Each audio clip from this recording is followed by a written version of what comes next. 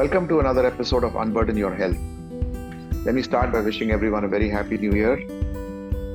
January is when all of us are excited and charged up in setting new goals, and I'm pretty sure health and wellness feature as a very prominent goal in everyone's life. Joining me today to delve into the topic of health, wellness, and longevity is Dr. Marcus Reynie, who is the founder of Human Edge Enterprises. Human Edge is an investor-backed longevity science company with the vision of democratizing the health span of the workforce. Through science, data, and technology, it provides individuals with personalized biohacks to optimize their energy levels at work, home, and play. Dr. Marcus has traveled the world, climbing the sides of Mount Everest, skiing in the Arctic and the European Alps, serving as a medical officer in the Royal Air Force, as well as NASA's Kennedy Space Center. He has also recently authored the book At the Human Edge, which looks at human physiology and extreme sports, and is also on the verge of launching a cutting-edge digital platform by the same name. It's great to have you on the show, Dr. Marcus. Thank you very much for having me, and very happy New Year to all your listeners as well. So, Marcus, I recently read an article, Collected Archives of News, which was published in the year 1923, about what people might expect in the year 2023. And health and wellness very prominently featured in that article, where they were looking at eradication of diseases like polio, tuberculosis, cancer. But surprisingly, they were very keen to look at uh, the lifespan of an individual, how that is going to change from what it used to be at maybe 60, 70 years to maybe 100, 150, or 200 years as well. And I guess that's the essence of what we're going to be speaking today. So before we get into the subject, let me just ask you, what led you onto your journey towards healthcare and well-being? Now, I'm a student of biology. I've always been passionate about the human sciences. I think my early memories are spending long afternoons in libraries near my home. I grew up in south of England, and I remember just walking over to the library and just spending hours just reading through textbooks there. And I've always been fascinated about the science of the human machine and how we can unlock that great potential. Before studying medicine, I got the opportunity, as you were mentioning in the early introduction, to spend and serve in the Air Force. And through that, with my first degree, which was in human physiology, it allowed me some interesting expeditions around the world. And spending time then in these extreme environments, whether it's mountains or the Arctic, human spaceflight, or aviation medicine, I got to see firsthand just how incredibly anti-fragile this human frame is, this machine is, how we each have the ability to push it to the human edge, pardon the pun, and unlock an incredible way of living for ourselves. When I went on to do medicine and practice as a clinician, I think those early days I began to get a little bit disenfranchised because healthcare today, the world over, through no fault of its own, it's mainly a legacy system. It's very siloed, it's disease focused, and we are mainly operating in a system of curation and then a little bit of prevention. I'm sure these are themes that we're going to go into a lot more detail today together as well. But for me, my passion was always about optimization and how do we take what we have and live the life to its fullest. So that led me down my own path. And now, 20, 25 years later, I sit at this cusp of biology and technology. And on one side, looking at chronic disease, but not from a curation perspective, but from a completely avoidance perspective from the human framework itself. So that's been a little bit of my journey and why I'm just so obsessed with living life to its extreme. So is it mainly because of your personal experiences, of your upbringing, as you mentioned, or was there, some sort of a journey through disease or some condition, a medical condition that also, brought more focus into this? I think yes, it's been that personal journey of knowledge which got me a long way here. I had a personal event that happened to me a few years ago. I think, like many clinicians the world over, when the pandemic started, I decided to take a sabbatical from what I was doing full time, which at the time wasn't really much clinical work. It was more involved on the business and managerial side of health. Right. And I volunteered as a frontline medic for the city that I live in, which is Mumbai. Um, these are the days before we had any real RT-PCR as well. I mean, my work as a screening doctor was literally going slum to slum, door to door, and identifying people who were potentially suffering from COVID-19 and either managing them in the community or then escalating them Right. to a center. But unfortunately, about 4 or 5 months into that work, I contracted the first strain of the virus myself. Sure. And in those days, before we had much in terms of toolkit from a treatment perspective, I was pretty unwell with it. It took me a long time to recover. I was on high dose steroids because of the multilobar pneumonia I had. I then developed a slightly strange neurological complication as it affected the skeletal muscle nerve cells in my lower limbs Right. principally. And I lost a lot of strength and power. So I had to go on my own journey of rehabilitation, recuperation. And that's when I started to apply this information that I had gathered on biohacking to my own body so that I could start to come back to where I wanted to Sure. be as a runner, as an athlete, as a strong human being, and as a role model to my young kids, etc. And so that was a very personal journey for me, and Right. created, I think, a conduit for me to bring that science, but then apply it not only for my life, but then as a passion to then build into Human Edge as a platform as No, well. that's amazing. I know. And it brings me to the thought that we all believe that prevention is better than cure, and we know about it. But unfortunately, especially in India, I am seeing that, people almost always have to go through a similar experience as yours, that they have to go through a personal incident or a medical condition to get triggered into thinking about prevention rather than thinking about it more proactively. So what has been your approach towards preventive healthcare now? And I know you're actually focusing on democratizing this whole approach of preventive healthcare, but what's been your approach now towards that? I think what you're describing is what we internally within the company call the grand awakening, which is that we each have this moment in time where we appreciate that we're not immortal. Right. For some individuals, it happens early on. For some, it happens later. For some, it's because of a personal event in their life. For others, it could be the loss of a parent or a close one, or health scare, etc. But this grand awakening is something that we each have in our journey of health. And when that moment happens, and all of us now probably thinking back can truly appreciate when that penny dropped for each of us, it changes our outlook for how we then plan to live the rest of our lives. Absolutely. Medicine, I think, has got three parts. We've got Medicine 1.0, which was, I think, so apt from the paper that, or the clippings that you were describing, on the back of the Great Wars with the advent and utilization of antibiotics and sanitation systems, Right. etc. We started to move to curative medicine, mainly driven around microorganisms, etc. Then we got into Medicine 2.0, which is more preventative in nature.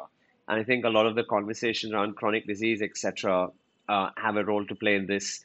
I think for us now, we actually sit on the cusp of a new threshold, which is Medicine 3.0, Right. which is where we look towards the optimization of that human being, even in the absence of any disease, even in the prevention of prevention. People who are looking at optimizing themselves at work, at home, at play, at any sphere of life, Right. but being the best version in body and brain. And for an operating system, which our human condition has, which is a physiology and psychology, we can then apply a framework of technology and through operating system analogies and say, well, then how do you hack that? Sure. If you want to optimize, how can you hack that on a day-to-day basis to then optimize and elevate and be that best self? And that's sort of the sandbox that Human Sure. Edge is trying to create and play in. Absolutely. So I think I was just thinking as you were speaking that you mentioned optimization, and I'm thinking biohacking.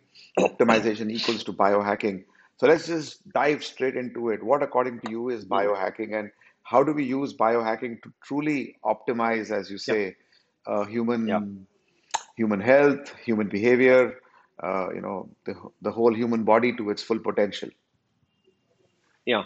So I think it's a good time to discuss the definition of biohacking Right. for sure, because there are many definitions out there. On one extreme, you'll have individuals who talk about whole body stem cell transplants or pellets being inserted into the gluteus muscle with a variety of different sort of slow release molecules and chemicals, Sure. testosterone, endocrine molecules, etc. That's not the space that I operate in. What I prefer to focus our attention on is lifestyle interventions, because when you look at the numbers, the probability of any of us reaching 100 years old is about 75 to 80% down to the lifestyle choices we make, the people we're surrounded with, and the physical environment that we are Sure. immersed in.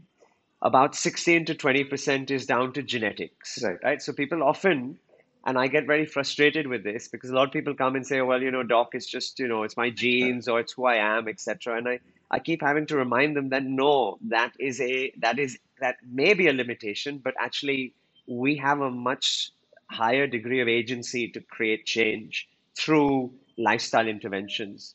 So when we talk about biohacking, we principally talk about the five pillars, which are sleep, fueling the body, movement and exercise, your environment, and your mood and emotion. Sure. Now, these five pillars or vectors, as we call them in Human Edge, all have an ability to influence your trajectory of health span, lifespan, and therefore longevity. Right.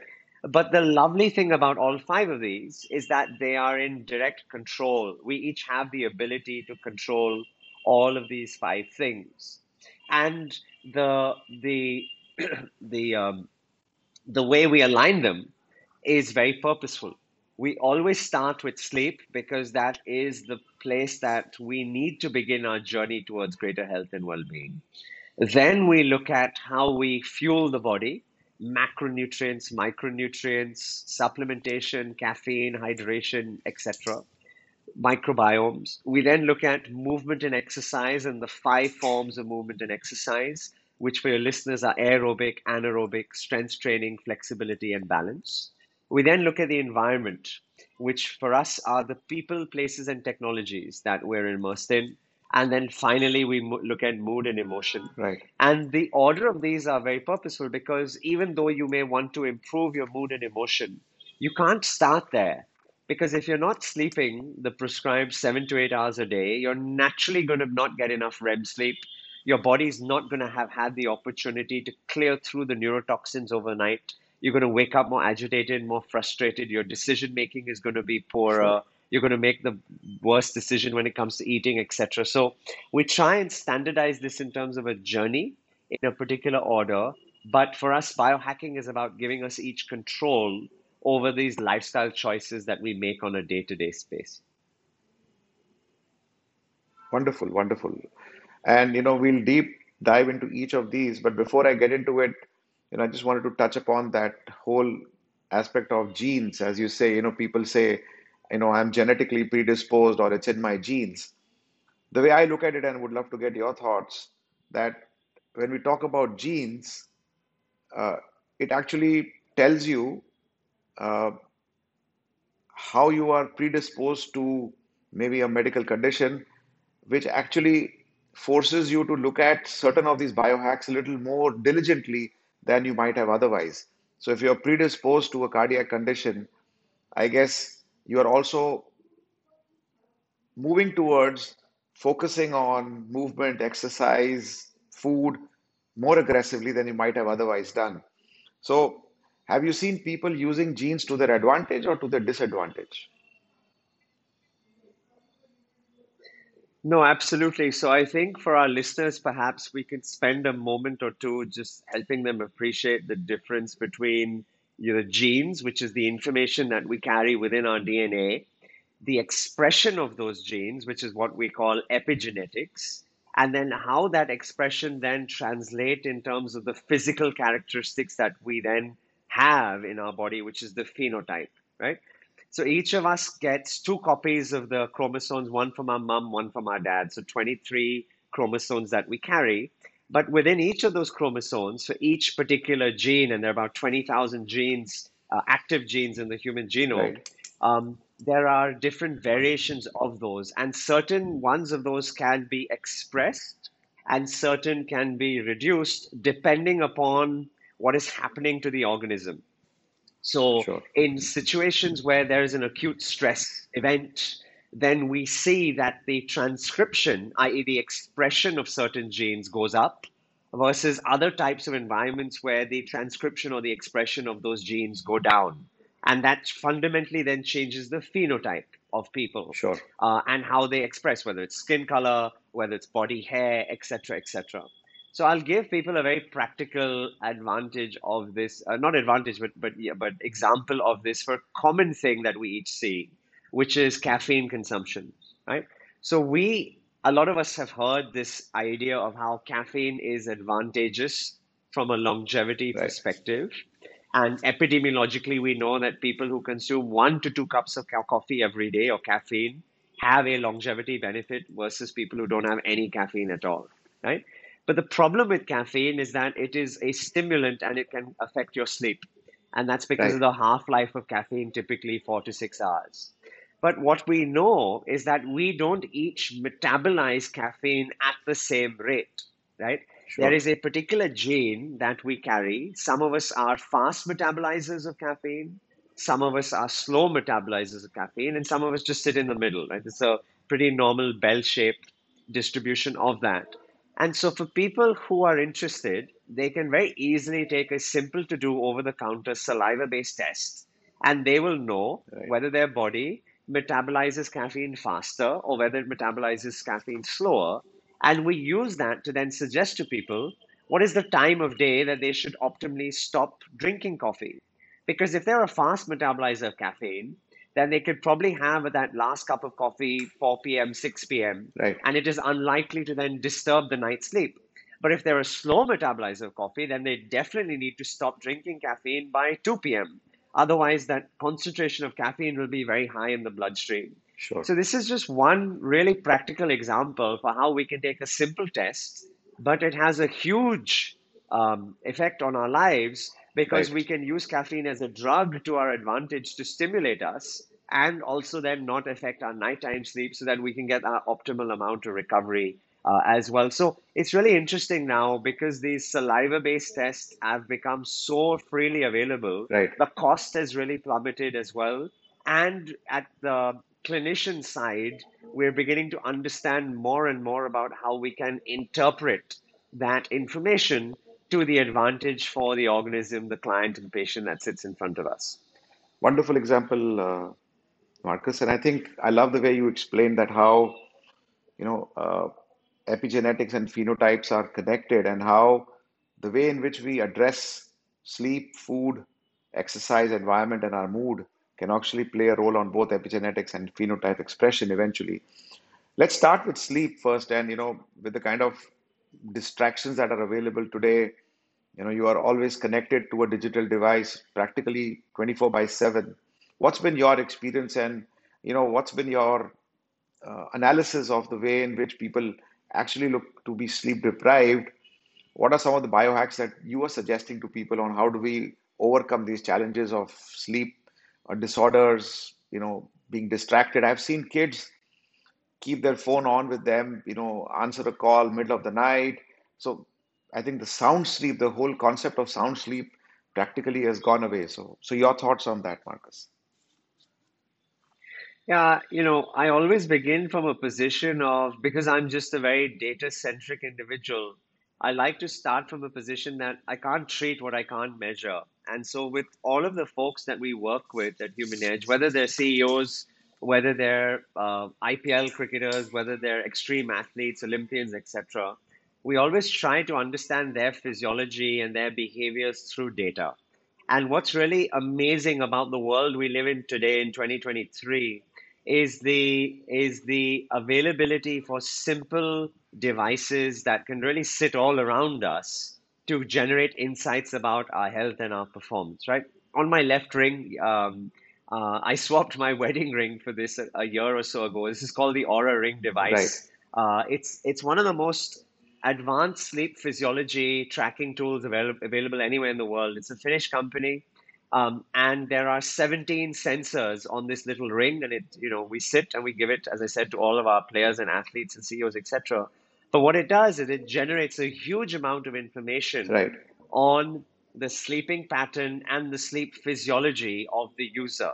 And I'll give you some examples of some of the insights that we can get. So the first fundamental thing it does is it not only tells us the total amount of sleep, which is useful to know, but within that total amount of sleep, how much time is actually being spent in the various phases. So some of our listeners will probably appreciate that there are four main phases. Right. Three of them are non-REM, and then there's a REM phase.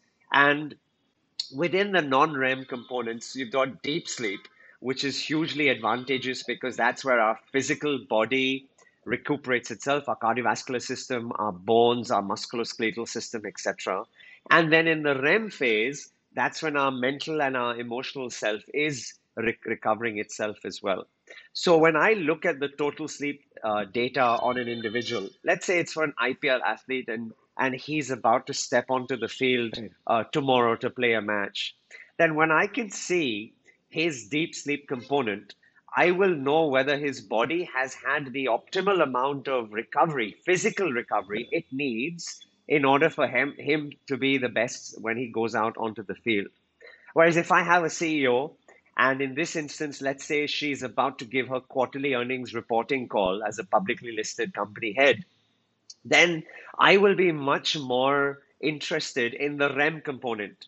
Because if she's not received the right amount of REM over the last 2 to 3 days, her mental faculties, her ability to empathize, to craft her language, to concentrate, Sure. to have that emotional coefficient that we all need to be expressive human beings will naturally be lower.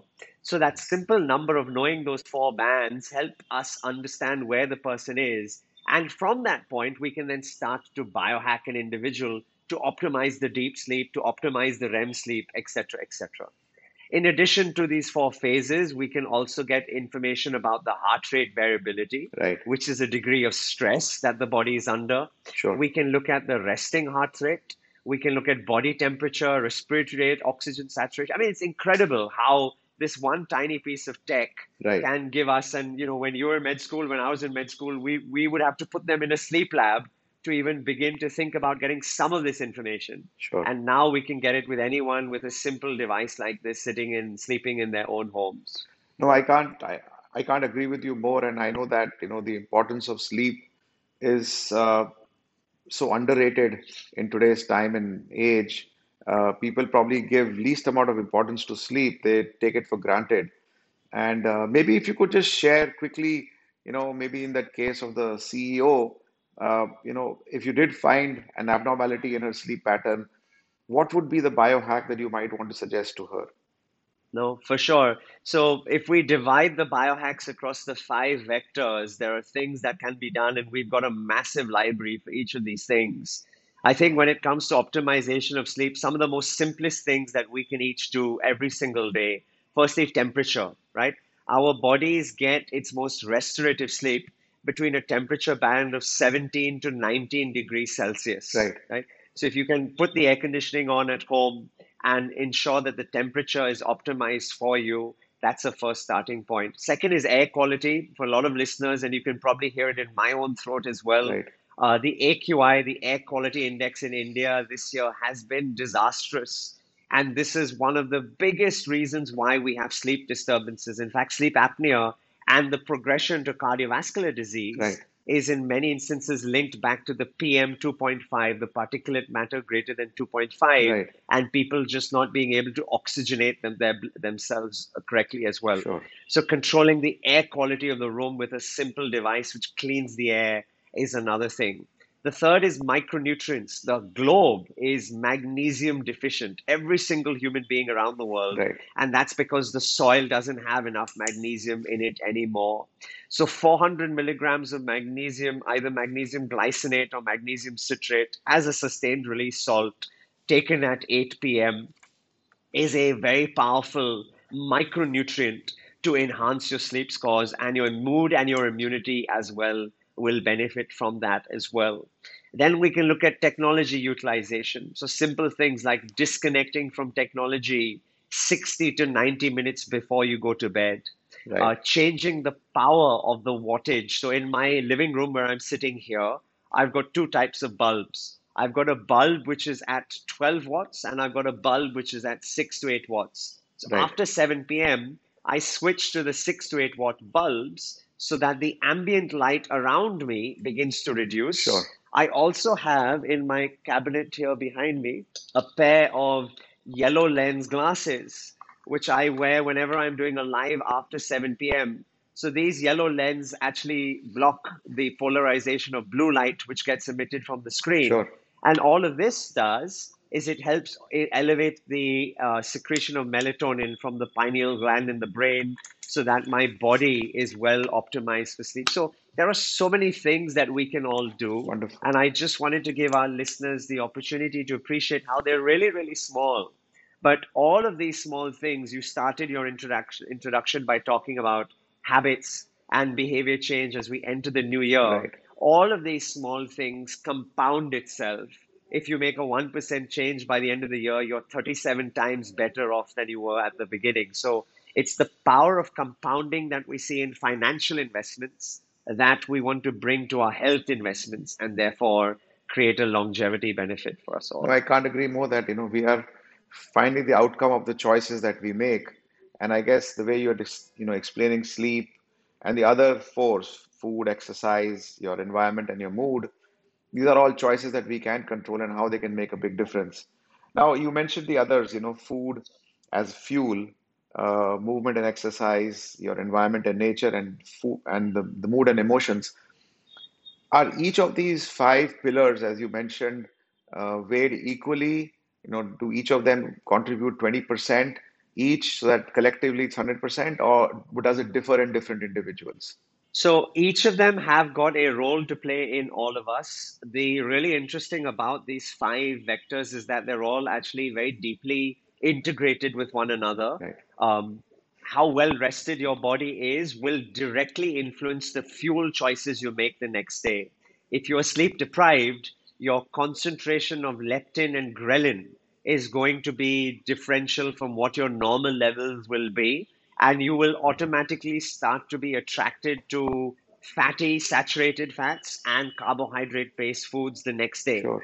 It's no wonder why people who have not got enough sleep will fill the next day with lots of caffeine, with lots of sugar, and lots of fatty foods. That's a biological response. It's Right. not something that is in conscious control. In the same way, how you fuel the body will directly influence how well you're able to move and exercise. Right? I've got the Mumbai Marathon. I'm running the 42-kilometer race next Sunday. So already, actually, it started for me 3 weeks ago. The food choices that I make for 3 weeks ago up until race day Right. will influence my body's ability because my glycogen stores in my liver and my muscles need to be optimized. My salt levels in my muscles need to be optimized so that I don't cramp. I want to make sure that there's no alcohol in my system so that my body, my liver is able to clear all the toxins, Sure. etc., etc. Right? So it's a chain reaction, right? So each of these five have a role to play on the next, on the next, on the next. Saying that, each of us will clearly have one area that we need to focus on. So in a country like India, where we have 60 to 90 million people living with diabetes, probably about 200 or 300 million with pre-diabetes and metabolic syndrome, Right.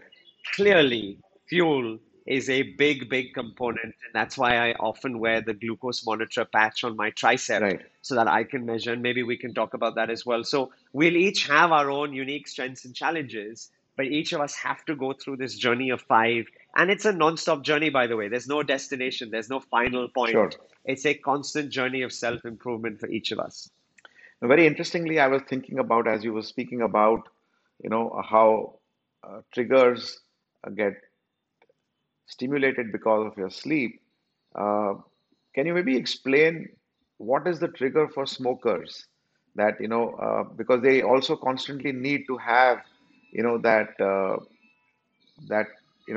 they wake up in the morning and they want to have a puff of smoke to maybe trigger themselves, and how that sort of, the linkage between maybe diet, sleep, exercise, and smoking. Maybe you could share some thoughts on that. I think for all of us, our triggers are a combination of psychological triggers and physiological triggers as well. Now, we started talking a few minutes ago about genes, and genes do have a role to play in our decision making, our willpower, and the choices we make in life as well, right? It's not to say that there's a genetic reason for why people smoke or not or don't smoke, Right. but there's definitely a genetic predominance around people who have more addictive behaviors because they get addicted to dopamine or adrenaline more easier Right. than other types of people as well, right? So that needs to be taken in comparison as well. I think when we look at smoking as a habit, psychologically the triggers for people might be boredom, it might be a self of fulfillment, it might be the socialization Right. which often comes from smoking as an activity Sure. which you're doing around other people as well.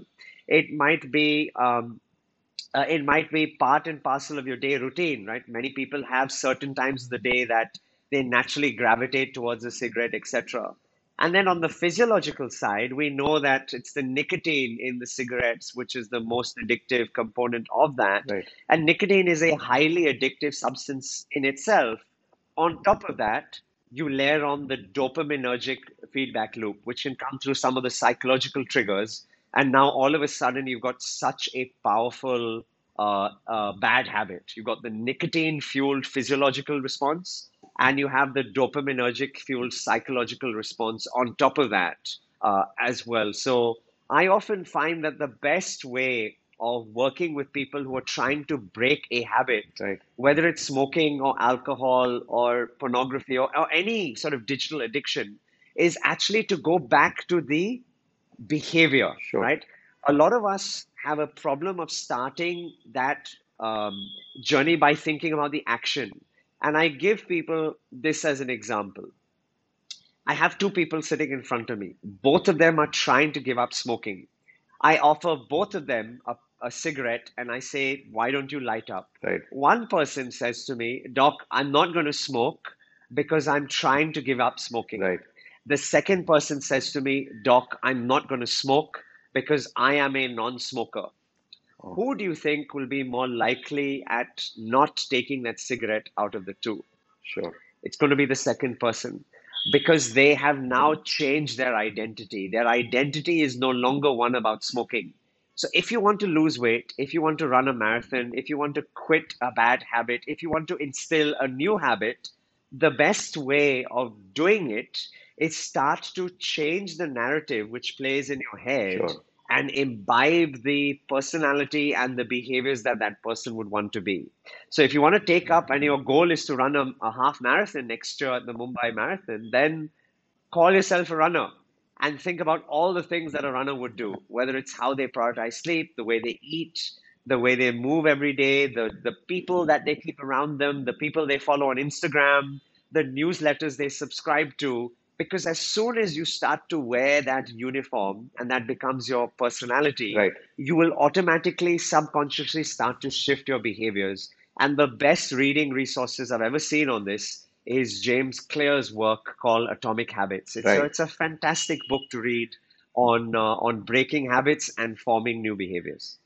No, truly, I think you are the, you become the company that you keep and or the thoughts that you generate. And if you keep the right kind of company and the thoughts are, positive, as you said, I think you will try and, uh, amplify those in your own daily habits. Coming back to smoking, what I was told is that because you're smoking, you tend to have respiratory problems. Because you have respiratory problems, you have sleep disorders. So when you have to wake up, you need that nicotine kick to keep you alert, and that sort of has, a vicious cycle, as which is explained. Coming back to micronutrients, and you spoke about magnesium. Uh, any other micronutrients that you find in today's, food habits that you have found deficient, or some thoughts on that? It's sad that we live in a world where the food that we eat doesn't have the nutrients that our body requires. I mean, anyway, there are essential amino acids. Proteins are built about amino acids, those are the subcomponents, and not all of the amino acids are available in nature. Nine of them have to be exogenously absorbed by the human body from our food. So there are nine essential amino acids. Apart from those nine amino acids, there are also vitamins, minerals, and cofactors. Right. So all in all, there are 31 micronutrients that our human body has to have on a day-to-day basis in order to just meet our own metabolic and physiological requirements, whether it's certain pathways, whether it's certain enzymatic reactions, whether it's the day-to-day upkeep of cells as well. Now, I'm not a proponent of taking supplements for the sake of supplements. I wish Right. that our food could be our medicine, right? It was said by Hippocrates many thousands of years ago, let food be thy medicine. Right. But unfortunately, we live in a world where the soil that the food is being grown in is 92% deficient in micronutrients. If it's not there in the soil, it's not going to get into the plant, it's not going to get its way into the animal, and therefore it can't go through the food chain to get to us. The chemicals, the pesticides, the hormones, the antibiotics that are filling our food, our soil, and our water are corrupting our bodies Right. as well. So we need to supplement. Like you as a clinician, I see so much deficiency, particularly here in South Asia with vitamin D. I think 90% True. plus of people are vitamin D deficient. Right. The B complex is another massive one, 85, 90% plus of people are vitamin B complex deficient. Magnesium, I said, is a global phenomena. Right. And then there are many, many others as well. Omega 3 is a big challenge for people, Sure. the nine amino acids, etc. Zinc, iron, particularly with young women, we see a lot of iron deficiency anemia, which Sure. one of the biggest challenges in pregnancy as well. So I think it's our role to educate and raise the awareness. It's our role to ensure that we lobby the right institutions to make these micronutrients available at a cost-effective mechanism and for people to understand how they should consume them because some of them are toxic, right? The ADEC, A, D, E, and K Right. can't just be taken without a prescription or without knowledge of your own levels, and therefore blood tests are really important as well. So it needs to be consumed responsibly Sure. through the action of a clinician as well. Sure. I was just reflecting back on what you spoke earlier, that all these five vectors or pillars, how they're interconnected. And I was thinking about the last one, which is mood and emotion, that how, exercise is a great mood elevator, but exercise is dependent on a good night's sleep and the right kind of diet. And if you exercise in the best environment, as you have the right air to breathe or maybe, the right environment. So how, these five vectors come to play in building the right mood. So maybe your thoughts on the role exercise plays and how that can dovetail into building the right mood and environment. No. The best medicine we can prescribe as doctors is exercise.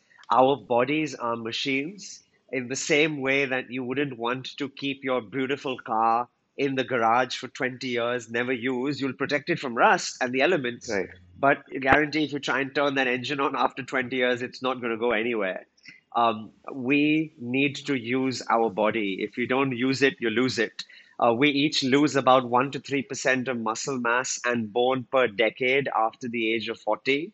That can escalate up as we get into older years, particularly women who are approaching the menopause, men as they approach their own andropause through a significant reduction in testosterone and DHEA as they get to 50 and 60, etc. So we need to do resistance forms of exercise to ensure that our muscle mass is optimized. We need to get at least 30 to 40 minutes of zone two training every single day so Right. that our cardiovascular system, our blood pressure, and it has a role on our brain health because brain derived neurotrophic factor is a neurochemical which is secreted when we do some aerobic exercise every day. And it's hugely important for keeping neurodegenerative disorders at bay as well. Right. We need to do a little bit of zone five, which is anaerobic training, 1 to 2 times a week. And this can be high intensity interval training, a racket sport like squash or tennis, Tabata, etc. And then as we get older in life, 40, 50, 60, 70, and beyond, we need to ensure that we are getting flexibility and balance. Because one of the Sure. primary reasons of mortality in old age is a fall.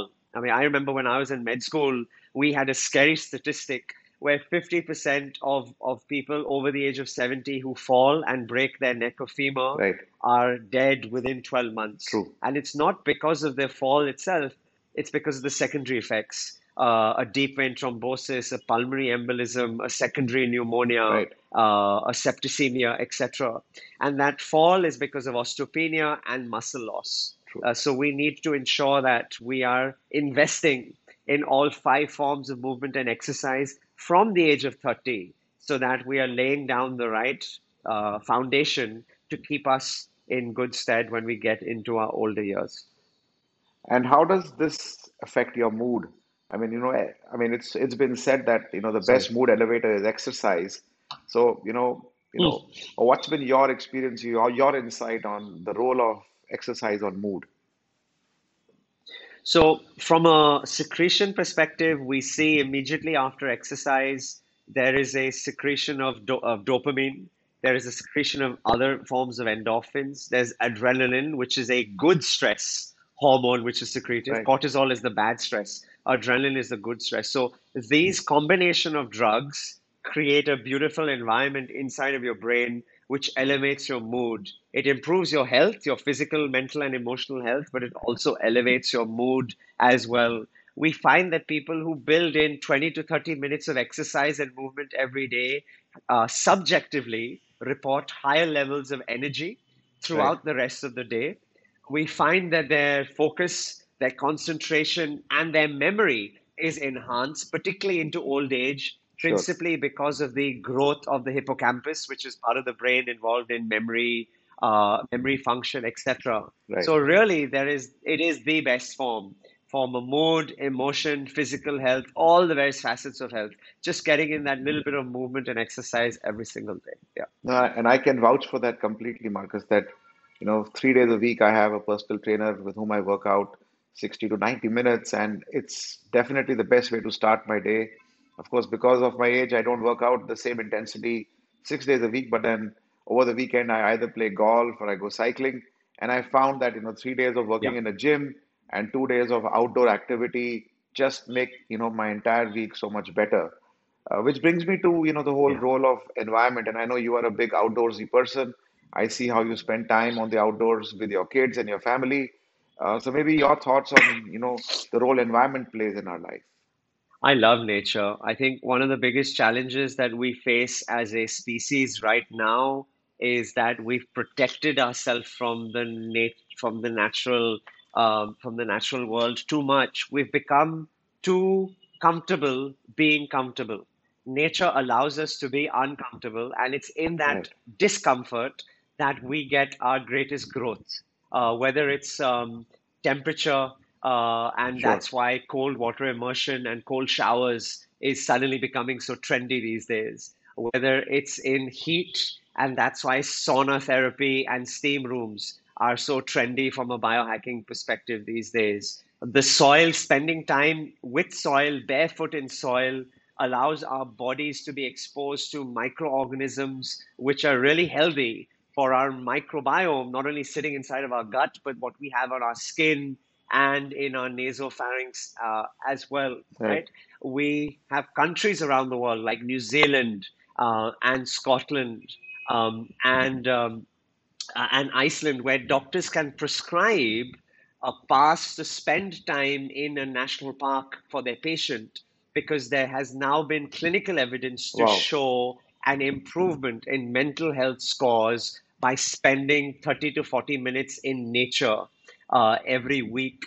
So, nature is Wow. an incredible resource for us. We're abusing it, we're not extracting the value from it. And I'm actually, that is my biggest fear. When you started to talk about 100 years ago, what people thought about 2023, my biggest worry, and as a young dad, I Right. worry so much because of my kids, and I'm trying to imbibe so much of my love for nature and outdoors into them, is what is the world going to look like 100 years from now? What is this nature going to look like? Whether it's the climate crisis, whether it's the air quality, whether it's the soil. We only have 50 years of soil left.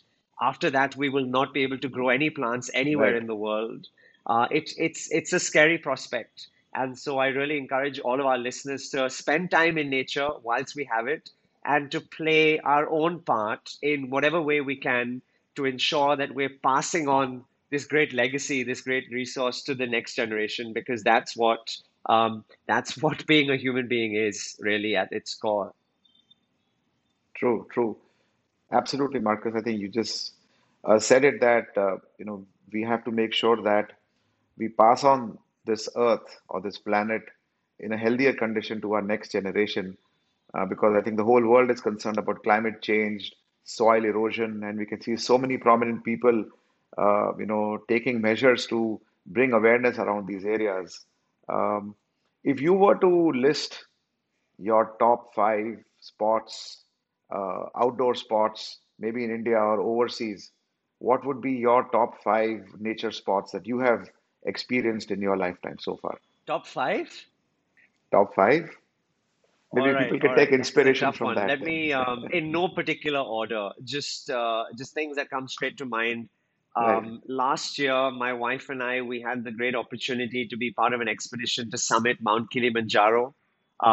It was an expedition to raise right, money and awareness around vaccine inequity for Africa. So it was something that was very close to our heart because of the medical program that she and I have been running. sure. But I wanted to make sure that I visited Mount Kilimanjaro because in a decade from now, there won't be any snow at the crater.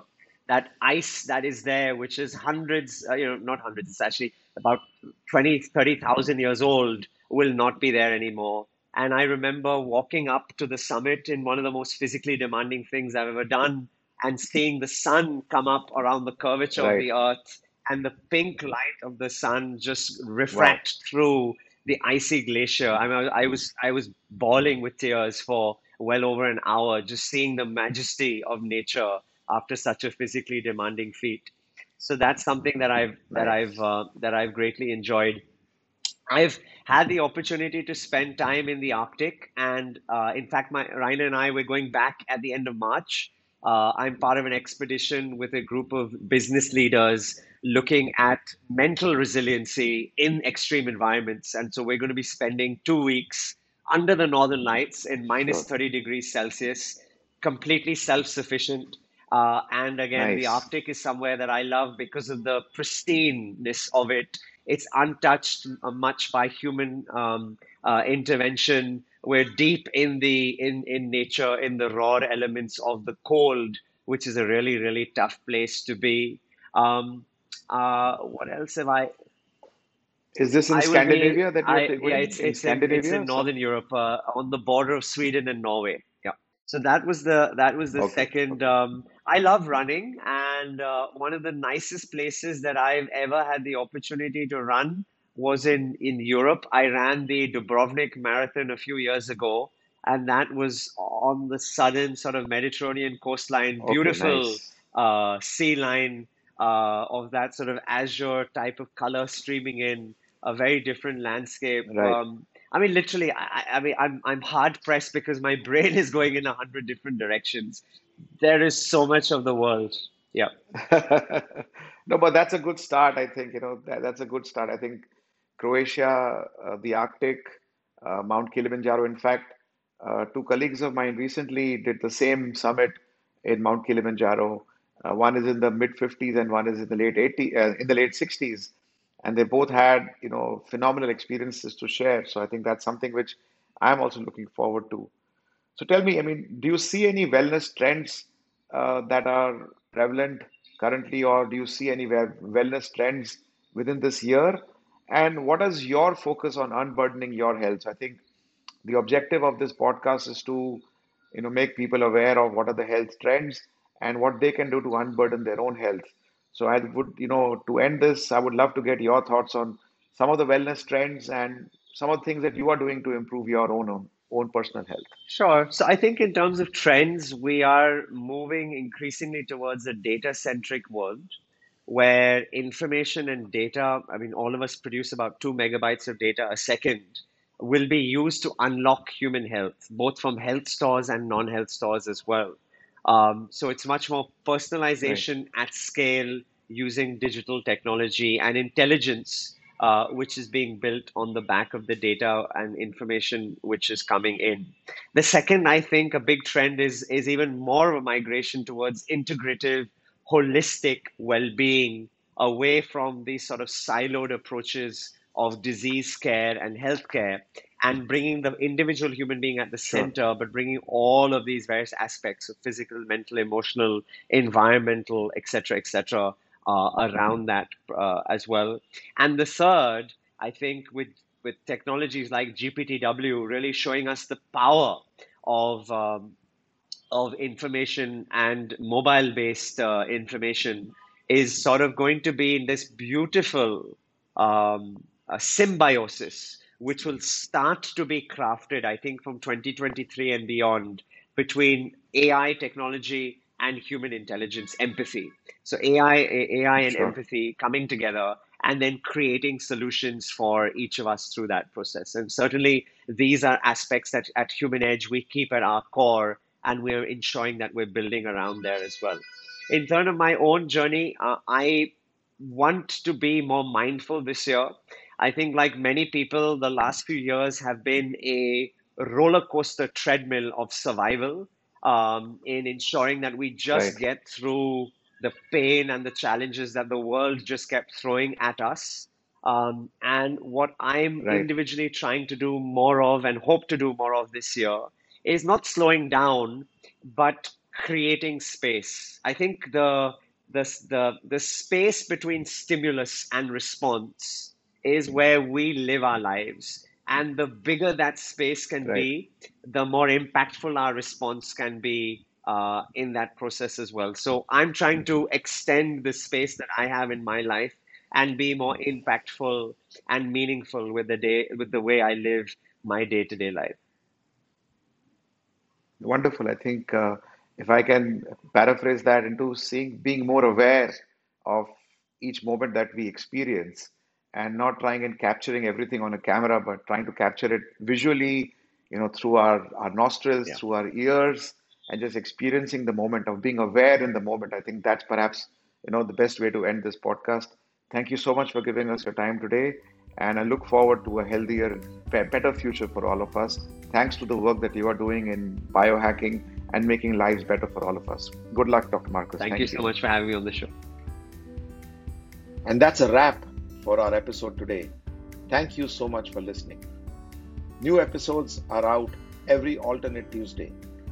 If you like this episode, don't forget to subscribe to our show.